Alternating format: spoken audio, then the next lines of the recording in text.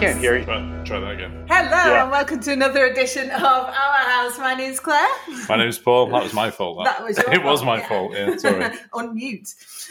So we've had a huge range of guests over the last season or so. We've had actors, YouTubers, entertainers, and we've got our first kind of stateside guest today, coming live all the way from New York. It's Seth Porges. Welcome to the show. Hey, it's great to be here. So we came across you because your documentary just aired on HBO in America and on Sky over here about Class Action Park, which I can say that me and Paul watched kind of open-mouthed in shock of that. And it was just a brilliant documentary. So that's why I reached out to you, because I think it's a fascinating story. And I really, really wanted to get your insight into it. But before we go into that, do you want to tell us a little bit about yourself? Yeah, sure. As you mentioned, I'm the co-director and producer of Class Action Park, which my friends over in the UK can watch on Sky Docs. If you're in America, it's on HBO Max. And, prior to that, I was a journalist, and I view this as sort of an extension of all that. And it was the pleasure of my life to work on this project. Fantastic. So for our listeners out there that may have not seen it yet, what is Class Action Park? Yeah, Class Action Park is a documentary about Action Park. Action Park was the most infamously fun, insane, chaotic, drunken, ludicrous, nonsensical, but also fun and most dangerous amusement park that ever existed. It was in New Jersey throughout the 1980s. And it was a place that really developed this reputation that has only grown in time as being the most dangerous amusement park perhaps that ever existed. And the thing that's so perverse and fascinating about it from a documentary perspective is that danger didn't scare people away. It's what drew them in. Everybody knew it was dangerous, and that's precisely why they went. That's kind of why we go to theme parks, but well, there's obviously a safety element there, but it pulled me into the 80s, because I remember a few sort of water parks in the UK that were like, they were nowhere near as dangerous as that by any stretch of the imagination, but you could see that kind of raw fun vibe, and I think that whole vibe was captured really well in the documentary. Yeah. You say that that's why we go to amusement parks, is this idea of perhaps being thrilled, but the danger is the illusion. It's a piece of storytelling. Like when you go on Tower of Terror at Disney World, they have all these story elements and narrative elements that say you're in danger, but in your brain, you're not in danger. And what made Action Park so different and so interesting was that you actually were in danger. And people approached it often with the perceived safety of an amusement park. It didn't treat it with the respect of the loaded gun it was. They didn't treat it like skiing, which is also a sport that can be dangerous if you're not careful. Like many of the rides at Action Park, where they treat it like they were on Space Mountain and nothing could possibly go wrong, when that actually was not the case. Mm-hmm. And what was your affiliation to it? Were you a guest there? Did you go when you were younger?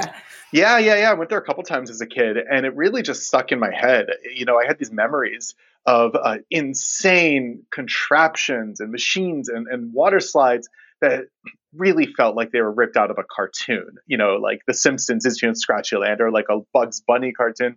They didn't feel real. And not only that, but just a sense of chaos. And the fact that as you're walking around, people are openly discussing the danger, but also these like legends and rumors and whispers about a kid got stuck in that ride, a kid got decapitated on that ride. That's just like in the air there. And as I got older, I was looking back at these memories, and it became very difficult for me to square them with my notion of reality and how the world works. And I sort of assumed that a lot of them were kind of just, again, like pulled from cartoons or video games, and that they weren't actual memories. Because when you're a kid, like, hey, did I see that in a movie, or did I experience that, right? And I started to look into it and was astonished that it was all true, but also that this place had become somewhat of an urban legend and a myth, and there was very little actual reporting about it. It was all of these hushed rumors. And I decided to look into it and sort of figure out what was real. And of course, the truth, it basically was all real. And then some of the truth was in many ways much weirder, scarier, and more interesting than the legends. So when you started looking into it and meeting all of these people, did memories kind of start flooding back then as you were going through it all? Yeah, absolutely. I only went there a couple times as a kid, so I didn't have that many memories. I think in many ways that's why I was inspired to investigate this, because I went to I went to so many amusement parks as a kid. It's like what my family did. But most of the amusement parks we went to, again, they're safe, but they have this narrative storytelling layer of danger that, as a kid, it's very difficult to discern what's real and what's an illusion and what's storytelling. And so I think as a kid, I don't really feel like I fully appreciated the difference between this and a Disneyland, right? And really, that was one of the things that really compelled me to investigate it. Yeah, it's of course memories flow back. When I get somebody's old home movie footage, and I'm like, oh my goodness, I recognize that place. I remember that place. It all comes back. And of course, we visited the current iteration of the park. The park is still open under a different name. It's now called Mountain Creek. Many of the original rides are not there, I might add. But visiting that park was like, walking through the graveyard of the memory, and that's when it really flooded back. And would you say? I think for me, the kind of standout ride was the looping. I think if I'd have seen that, I'd have just gone, my God, that's real. And even as a kid, I'd be like, how does that work? It doesn't, is the thing. And to clarify, if he doesn't know what they're talking about, there was a water slide that was a tube water slide that would end in a gigantic loop-de-loop, like on a roller coaster. And it's even weirder than your brain is picturing right now. So I encourage you to just look up online what it looked like. And the thing that's crazy about this, amongst many other things, is it stood there right at the entrance of the park. So it kind of served as this beacon. When you walk into Disneyland, I like to say the first thing you see is this like Princess Fairy Tale castle that really sets the stage for the world you're about to enter. But when you walk into Action Park, the first thing you see is a gigantic looping water slide, which again really just tells you the world you're entering is one where like the normal rules of the world do not apply. Like this is a place where like even your laws of physics like stop at the door, and this water slide was so infamous, and it became somewhat of a myth because it actually wasn't open that long. But for many, many years, the owner would test it out by throwing his own teenage employees on it, and literally, as we talk about in the movie, hold $100 bills up in the air, and anybody with the guts to go down walk away for $100. But if somebody corrected me, only the older kids got $100, younger kids got 50. I think my favorite story from the documentary is actually that they tried it so many times that eventually people were coming out with lacerations and they couldn't work out where these lacerations were coming from. Then they took it apart and it was teeth. The roof and stuff like that. Yeah, wow. just teeth. Yeah, just stuck in there. Like embedded teeth were eating into people like some horror movie monster. And I mean that isn't just the stuff of nightmares. That's like the stuff of nightmares. Like I don't have the imagination to come up with a horror movie with as interesting or scary a monster as a water slide that literally eats people with teeth. But indeed, this thing did that. But what's also so striking to me about this ride is really, okay, this thing was built in the 80s. They kept it open a couple months. Periodically, they'd reopen it. It never worked right. It just never worked right. They could never get it so that consistently people would actually come out the other end. Like people would get stuck in it. They eventually had to install a hatch. If your body weight was too big, too small, you'd either not make it or you'd get stuck. All of these, it just didn't work, right? It just didn't work. There's too many variables. When it comes to friction, water pressure, and the fact that somebody can slow themselves down going down a water slide. But that never dissuaded the owner from trying. And it wasn't just like, here it's for a brief period, we're going to throw a couple of kids down as test subjects. That went on for more than a decade, And for like more than a decade, he's standing there waving $100 bills in the air and beckoning his teenage employees to give it a go and see if they can somehow crack the code. And to me, that's like, that is everything about Action Park is in a nutshell, is this obsession with doing this thing that is impossible to do. And to what end? And all I can think is that he felt that if he could somehow get this thing to work, I don't know, it opened up a Stargate. Like I don't know why, like all other water parks would have to shut down because they have figured it out. Like this is it. And it was just this obsessive drive to do this thing that nobody should ever have tried to do in the first place. That really symbolized what Action Park was to me. And the owner is Gene.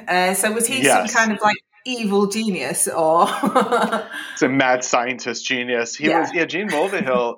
He was a guy. He had previously worked in Wall Street in sort of the world of penny stocks. If you've seen the movie Wolf of Wall Street, you kind of know what I'm talking about.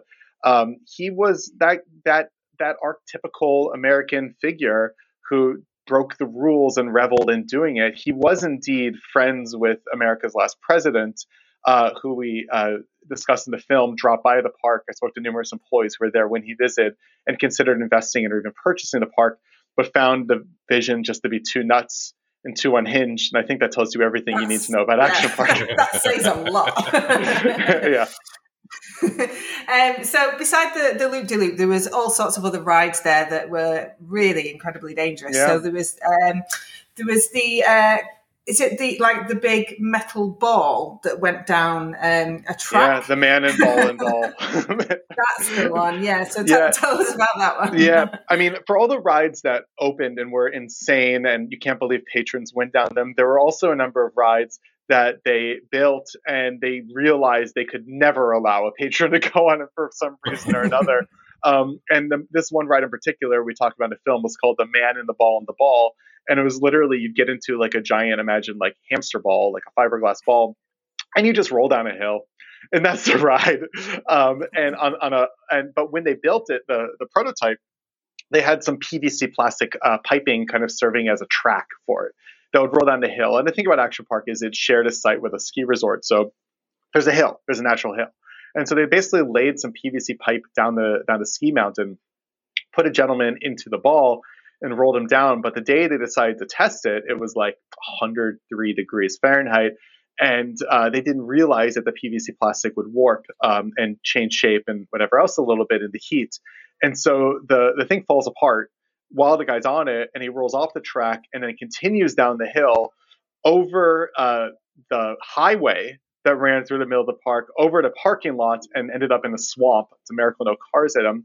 He basically gets up, walks away, and the ball was just left there for years until some employees decided to fish it out and turn it into a piece of the snowboarding terrain park at the ski resort. So it became an obstacle at the terrain park people could snowboard on years later. It's a bit of an iconic piece of history there as well. Absolutely.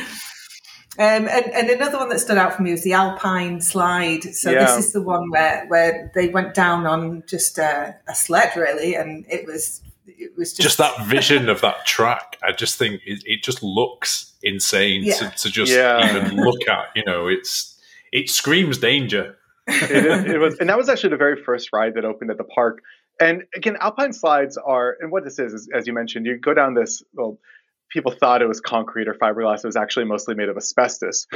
This track that was just thrown onto the side of a mountain in a toboggan sled type deal that would have a joystick control, and you either push it or pull it. In one direction would make it accelerate, the other would make it brake. And you see Alpine slides at a couple places. They're actually not terribly uncommon, especially at like ski resorts in the off season, which is what this one was built for. But the one at Action Park was actually one of, if not the very first ones in the United States. And as is typical with Action Park rides, it was built without too much thought, care, nor modeling or testing. And they would literally throw this track on the mountain and just kind of hope for the best. And it was built in such a way that if you didn't brake at the exact right places, if you didn't know how to distribute your weight into specific turns, it was virtually guaranteed you were going to fly off. And you would get seriously injured because the whole area around it was made of rock. Or you would skid down the sled itself and end up with what they called the Alpine slide burn, which was an extremely common injury in the magnitude of hundreds of people a day walking away with this. And so it was just so dangerous, not just because the Alpine slide itself was dangerous, but because this particular one was so poorly designed. People went into it so full of alcohol, and they would go into it with this attitude of full speed ahead, not realizing or perhaps not caring that they would indeed fly off. And on top of that as well, this was mostly a water park, so people would skid down this thing in swimsuits without shirts on and bikinis on and lose all of their skin.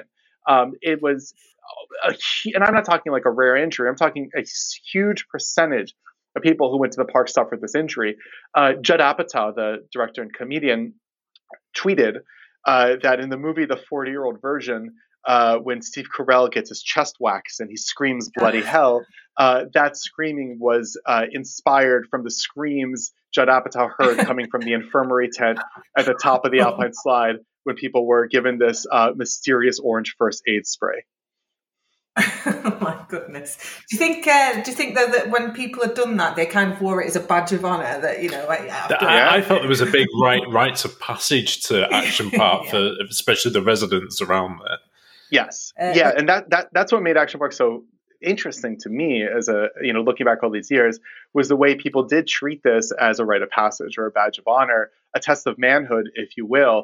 You show up back to school, some of our interview subjects discuss, and you have this injury, people are like, high five, you did it, man. You took your lumps. Good job. You're now a man. You're cool, whatever it is.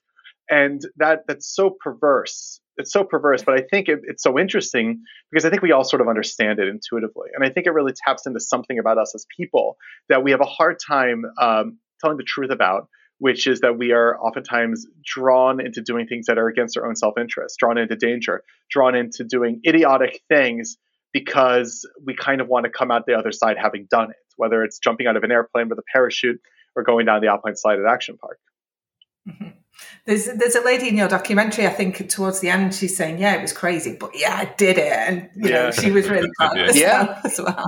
And I think, and to me, like what makes Action Park a relatable topic to people who may not necessarily have gone there or be from New Jersey, maybe from other parts of the US or other parts of the world, as you folks are, is that I think Action Park really encapsulates this very interesting sentiment about growing up specifically in the 1980s that I think a lot of people feel and have a hard time verbalizing. And that's this idea that you were growing up in a time without much supervision, when things were crazy, when you were doing things for fun that by all logical, rational thinking should have killed you.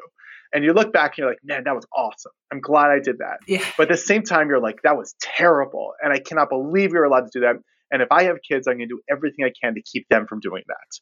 And this feeling that like people are like, was Action Park good or was it bad? It wasn't either.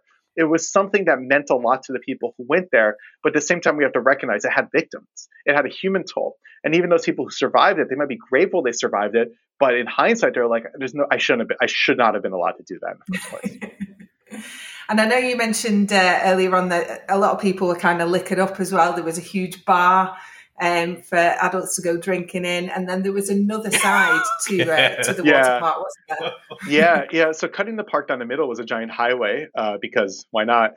And on one side was the water park called Waterworld, and the other was the motor park called Motor World, and that was where you had, I'm not going to say go-kart because that brings to mind like a little kiddie thing that goes 10 miles per hour. We're going to say full racing cars. They were from Lola Corporation, which made Formula One racing cars, and they would literally go 50, 60 miles per hour. And as somebody in our film says, the design was flawed because the racing cars are right next to the beer tent. And so people, it basically, and this sounds crass, but it is true, it effectively became drunk driving the ride. And then right next to that, you had speedboats. And again, when you think of boats at an amusement park, you think of like kiddie bumper boats that go 10 miles per hour. These were, as we call them, Miami Vice grade speedboats. They were prop propeller speedboats that would go around the pond while people were liquored up. That was notoriously filled with leaked gasoline and oil and dead fish and lots of snakes. And so people would kind of crash into each other all the time. These things would flip over. They weren't very stable. People didn't know what they're doing. And then the poor lifeguard, this was the worst job you could have at the park, had to jump into mucky oil-filled water and contest with snakes in order to pull people out. Mm-hmm. And you mentioned the lifeguard there as well. They kind of were not really trained. They were just kind of teenagers and thrown into the worst scenarios possible, really, weren't they? Yeah, well, the lifeguards I want to give a little bit of credit to, because the lifeguards, I think, actually were people who had to be good at what they did. Yeah. And they probably saved an enormous amount of lives because the death count would have been much, much higher if the lifeguards weren't taking their job seriously. So I actually think the lifeguards oftentimes were the folks who had to take their job seriously because they realized people were going to die if they weren't. Now, granted, no 15-year-old should be put in a position where in like a 1 hour period, they're saving 6 lives. And that's what it was. And so I do want to give the lifeguards some credit, but in general, you're dealing with children, these employees there. We didn't talk about so much in the film, but the park had kind of political insiders who would let them know when state inspectors were going to come by. And they had employees who were illegally young to be operating rides, and they'd kind of move them over to maintenance or picking up the garbage or something when that inspector happened to be coming by, so they never got caught for that kind of thing. But you had very, very young children kind of who were just thrown into the deep end. And one of the things I was very interested in is what that does to a kid. When they have to grow up so quickly because suddenly they're immersed in this environment of immense fun, sure, but also immense chaos, immense danger, and sometimes death. Mm-hmm. Did you manage to speak to many of them during your research for this project? Yeah, I spoke to tons of employees, and I'm still in touch with a large number of them. I feel like they would have let me know if I had done something wrong in terms of how I conveyed this park, if I'd done this honestly in some way. And the overwhelmingly positive response from the locals of Vernon and the people who grew up as employees at the park is so heartening to me, because in many ways, they trust me with this responsibility to bring their childhood to life and to do it justice, the good and the bad of it, and to do it justice. And I think they, more than anybody, like the movie and understand the movie. And I think it was really cool for a lot of them to see their small little, oftentimes forgotten town in New Jersey kind of get so much attention, I can imagine the staff had the time of their lives as well, with that age, earning money and just hanging out at a water park. Yeah. I mean, imagine like any of us at age 15, 16, how stupid we were. But then imagine being that stupid 16-year-old and being told, oh yeah, also you have access to an entire dangerous amusement park that you can go to at night with your friends and get drunk. You can take the vehicles out on the highway, which they did. It's like, there's no security cameras. It's like that episode of South Park when like Hartman has an amusement park that he just does whatever he wants. And there's something innately fantastical about that. And I think that's an innate childhood fantasy of anyone, is to have the free reign of an amusement park. And I think it is something just very awesome about that image. And obviously scary and dangerous and dark, but also just awesome. Johnny Knoxville made a movie a couple of years ago, I forgot the name of it now. Action Point. Yes. So obviously strongly influenced by this. Yes. Can you see a lot of the similarities? Is it really over the top, or is it quite on point? I think the true story is even crazier, wilder. I mean, his movie was a very specific thing, which is, Johnny Knoxville had an amusement park. It kind of writes itself. It was more kind of, I think, inspired by the notion and the idea of what Action Park was, rather than based, strictly speaking, on the story of Action Park and its owner and whatnot. Those characters weren't real people, and the events weren't real events. And I feel like the reason our movie kind of has had the response it's had is because I think people find the true story to be so fantastical and wild and out there. I don't think you really need to fictionalize it. Yeah. So what has the response been since it's aired? Oh, it's been awesome. I think we really struck a chord with people, yes, who went to the park growing up. And a lot of people did. This was not far from New York City. And so all these folks who grew up in the New York area in the 1980s, and there's many millions of them, have memories of either going to Action Park or having their parents say they weren't allowed to go to Action Park, which I hear a lot, or just seeing the ads on TV kind of all the time embedded into their brain. But beyond that, it's not a regional movie. It's one that I think clearly tapped into something on a greater sense.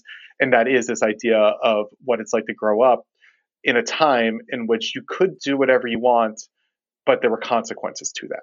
And understanding the way we look back. And to me, it really became about this idea, this feeling about how we use nostalgia as a coping mechanism to fuzz around the edges and allow us to get on with our lives, because we actually pause to internalize and process the horrors of the things that we experience oftentimes as children. It'd be very difficult to get out of bed in the morning. And the idea that the way we look back so fondly at things that might be objectively terrible and terrifying and horrible there's a reason for it, and it serves a purpose. And try to dissect that and parse that, and not tell people also, I didn't want to judge people who look back at Action Park fondly just because other people got hurt there. I think you're allowed to have your experiences and use them and enjoy them, while also being cognizant that other people might not have been so lucky as to survive.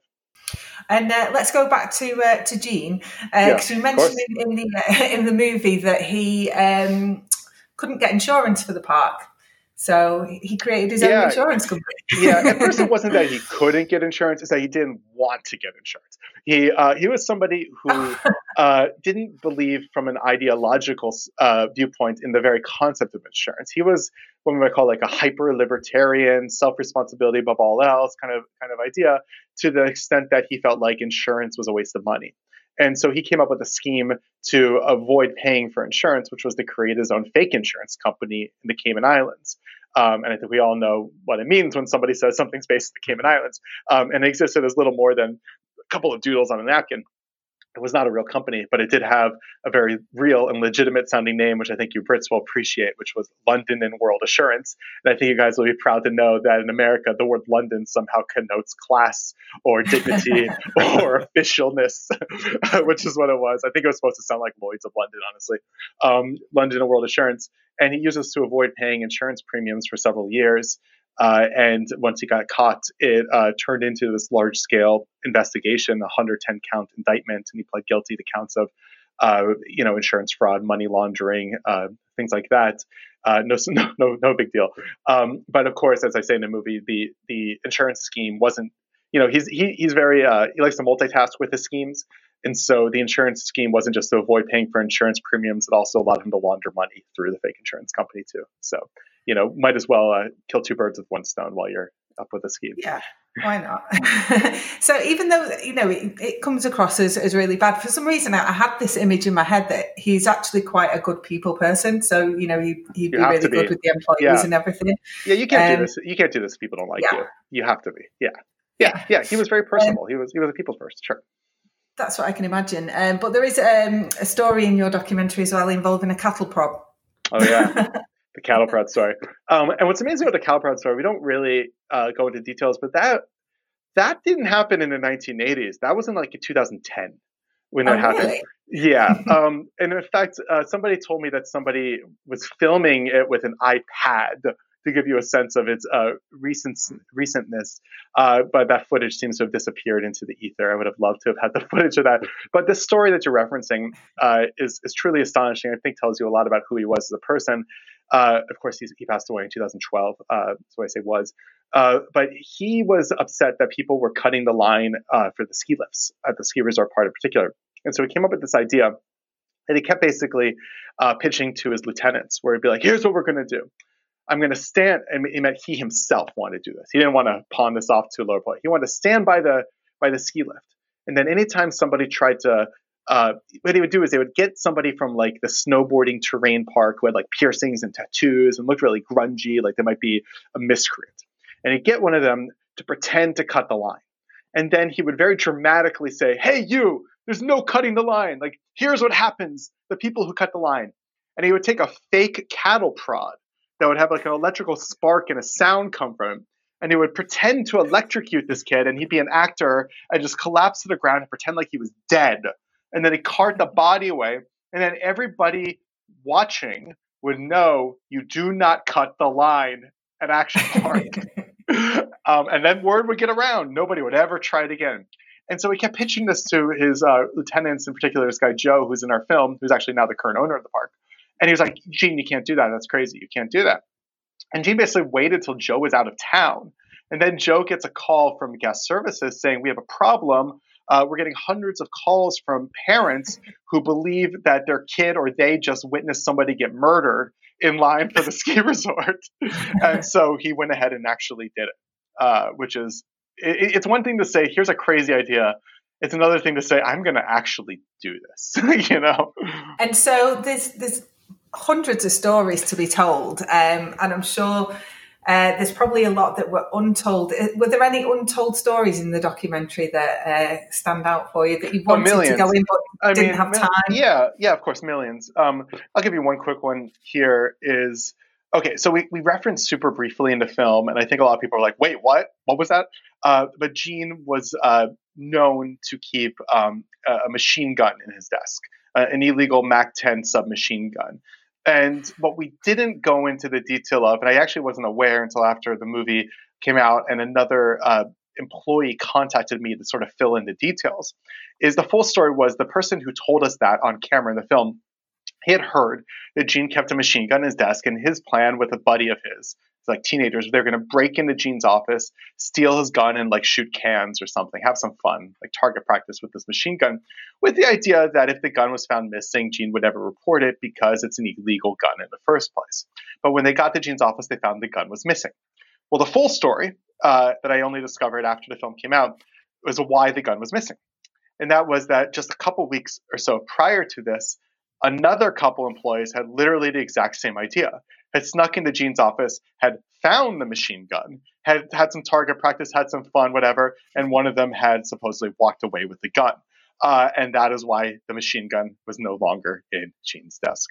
It blows my mind. Like, obviously that guy is completely, or was completely real, but it sounds so far fetched now of like some fan fiction. I know. Fantasy, like, you can't make this up. You can't make this up. Yeah.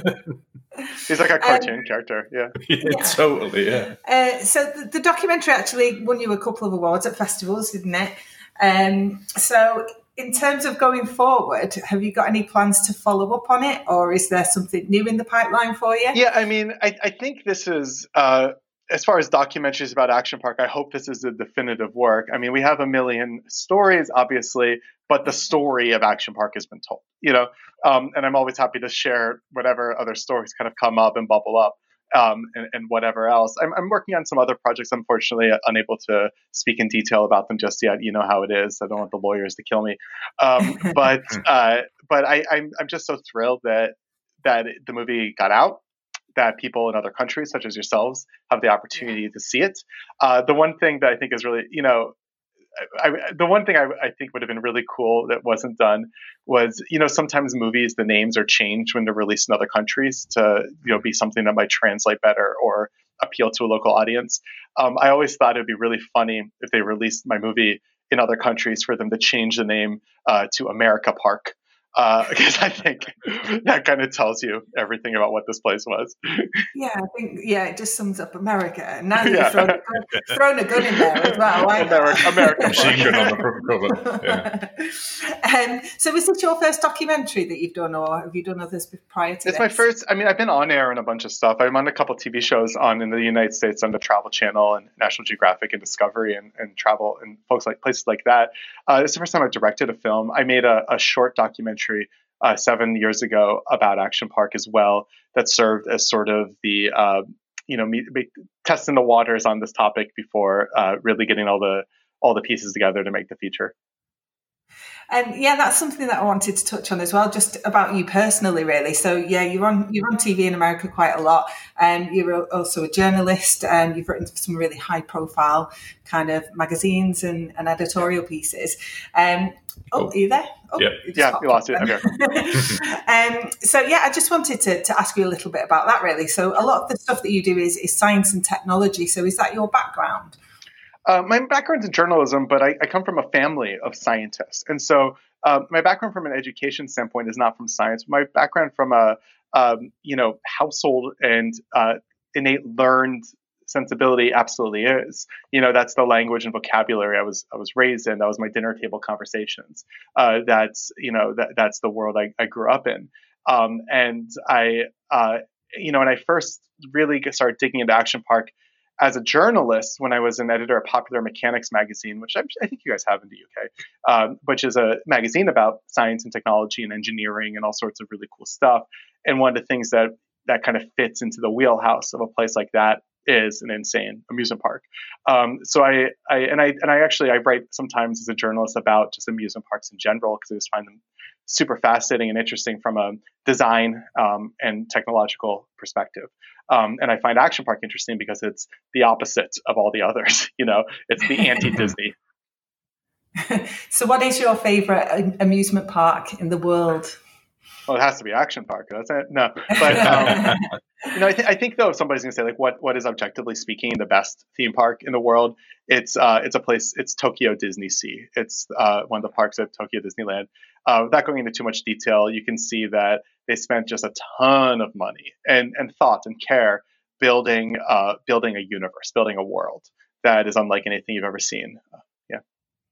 Yeah, so we're huge theme park fans, aren't we? We've got quite a few over here in the UK. So would you say it's the theming that really captures you, that really engages you? What interests me about theme parks is the idea of just immersive storytelling in general. The idea that you're creating an experience that surrounds you on all sides, and where the details matter. And if you're a detail-oriented artist in that space, I think you have the ability to transport somebody into another world in a way that's not necessarily better, but is very different from what could be done in film, or in the visual arts, or in music or something else. It is a mixed medium form of art with visual, with sound design, sometimes smell, right? Really kind of working together to transport you. And I think that's very powerful. And I think I'm somebody who is innately an escapist. I love leaving the world that I'm in whenever I can. And I think theme parks are just really appeal to that side of my personality, and perhaps many others as well. Yeah, there are actually companies that create smells for theme parks. Yeah, absolutely. Yeah. Do that as well, which is amazing. Favorite roller coaster? Okay, I was on a roller coaster. I wouldn't say this is favorite, but this is the most interesting and the first one that came to mind. There's an amusement park in Virginia, in the United States, called King's Dominion, and they have a ride called the Intimidator. And this ride, if you look up its Wikipedia page, is notorious because virtually everybody who goes on it experiences what's called a gray out, meaning you lose vision, but you maintain consciousness. And it is, and if you're not expecting it, you feel like you're going to die. And it's such a strange experience. It's just the virtue of like the angle and speed and all that stuff. It causes the blood to rush in a way that was never meant to occur in a living man. But when you get to the end of it, typically after a roller coaster or thrill ride, everybody's clapping and applauding, and like, yeah, we did it. This one, everybody's just looking at each other like, are you okay? Are you okay? Are you alive? That's going to be some weird experience. We'll have to check that out. So just going back to your movie then. So we can see it over here in the UK on Sky. Yeah. HBO in the US. Is it released anywhere else in the world at the moment? Yeah. So, I'm not too in the loop about all the international releases. I know it's in Canada on Crave. I know it's in Australia. I think the service is called Binge there. At least it was. And I believe for Sky, I think as of now, I think it's currently only available for a couple weeks. I think until the end of the month. So I think people should, not wait. So get pushing it. Yeah, I think I'm going to watch it a couple more times. Yeah. Just to get rid of that disbelief of Gene. It's really rewatchable. I mean, I've seen it 1,000 times while making it, and I still laugh at certain parts of it. I was going to mention how much of your life did that take up when you were making the feature side of it? I mean, making a feature, if you're going to do it right, is going to consume you, take over your life. So. Totally. But it was a fun world to live in. It was a fun movie to make. It was a fun project to do, and it excited and surprised me at every turn. I'm not sick of talking about it. You can clearly tell. And if I hadn't made this movie, it's a movie I would have wanted to watch as a fan. Yeah. So hopefully, maybe at some point Netflix or something will pick it up, and then people can stream it as and when they can. And there's just one more thing I wanted to talk to you about, which is completely off topic. Yeah. Your little tiny house. I have a little tiny house. Yeah. Tell me about your tiny house. I have on a farm in upstate New York, a little glass cube enclosed tiny house that's gotten quite a bit of attention in like the New York Times and the Today Show in the States. And I think it's just really it's kind of cool. I think it's tapped into something people really like, which is being cozied up in the middle of nature. It's like in the middle of a field, and you're surrounded with these glass walls that just really bring the outdoors in. And I just love kind of creating that experience and sharing that with other people. Yeah, so tiny houses are quite the thing over there. There's like reality shows on them and things like that. You'd think everybody lives in them based on the TV shows, but it's not the case. So it's been great having you on our podcast. Thank you so much for joining us. Really appreciate it. Thanks for being here. Is there anything else that you would want to kind of promote while you're on the show at the moment? I don't need to plug anything, but if anybody wants to say hi, they can find me on like Twitter at Seth Borges. Say hi, tell your friends to watch the movie. I just am really so thrilled that people seem to like it. That's all I can ask for. Yeah. I know that you like that someone British called it absolutely cracking, so maybe we can get some... I got to tell you, I'm having so much fun reading the responses from Brandon on Twitter and whatnot. because British compliments, insults, they're so great. They're just the best. And so people say things, like anytime somebody calls my movie mental, I smile. Anytime somebody says crackers or whatever it is, just keep it up, guys. Whoever can tweet the craziest Britishism about it, I will gladly retweet it. I just love it so much.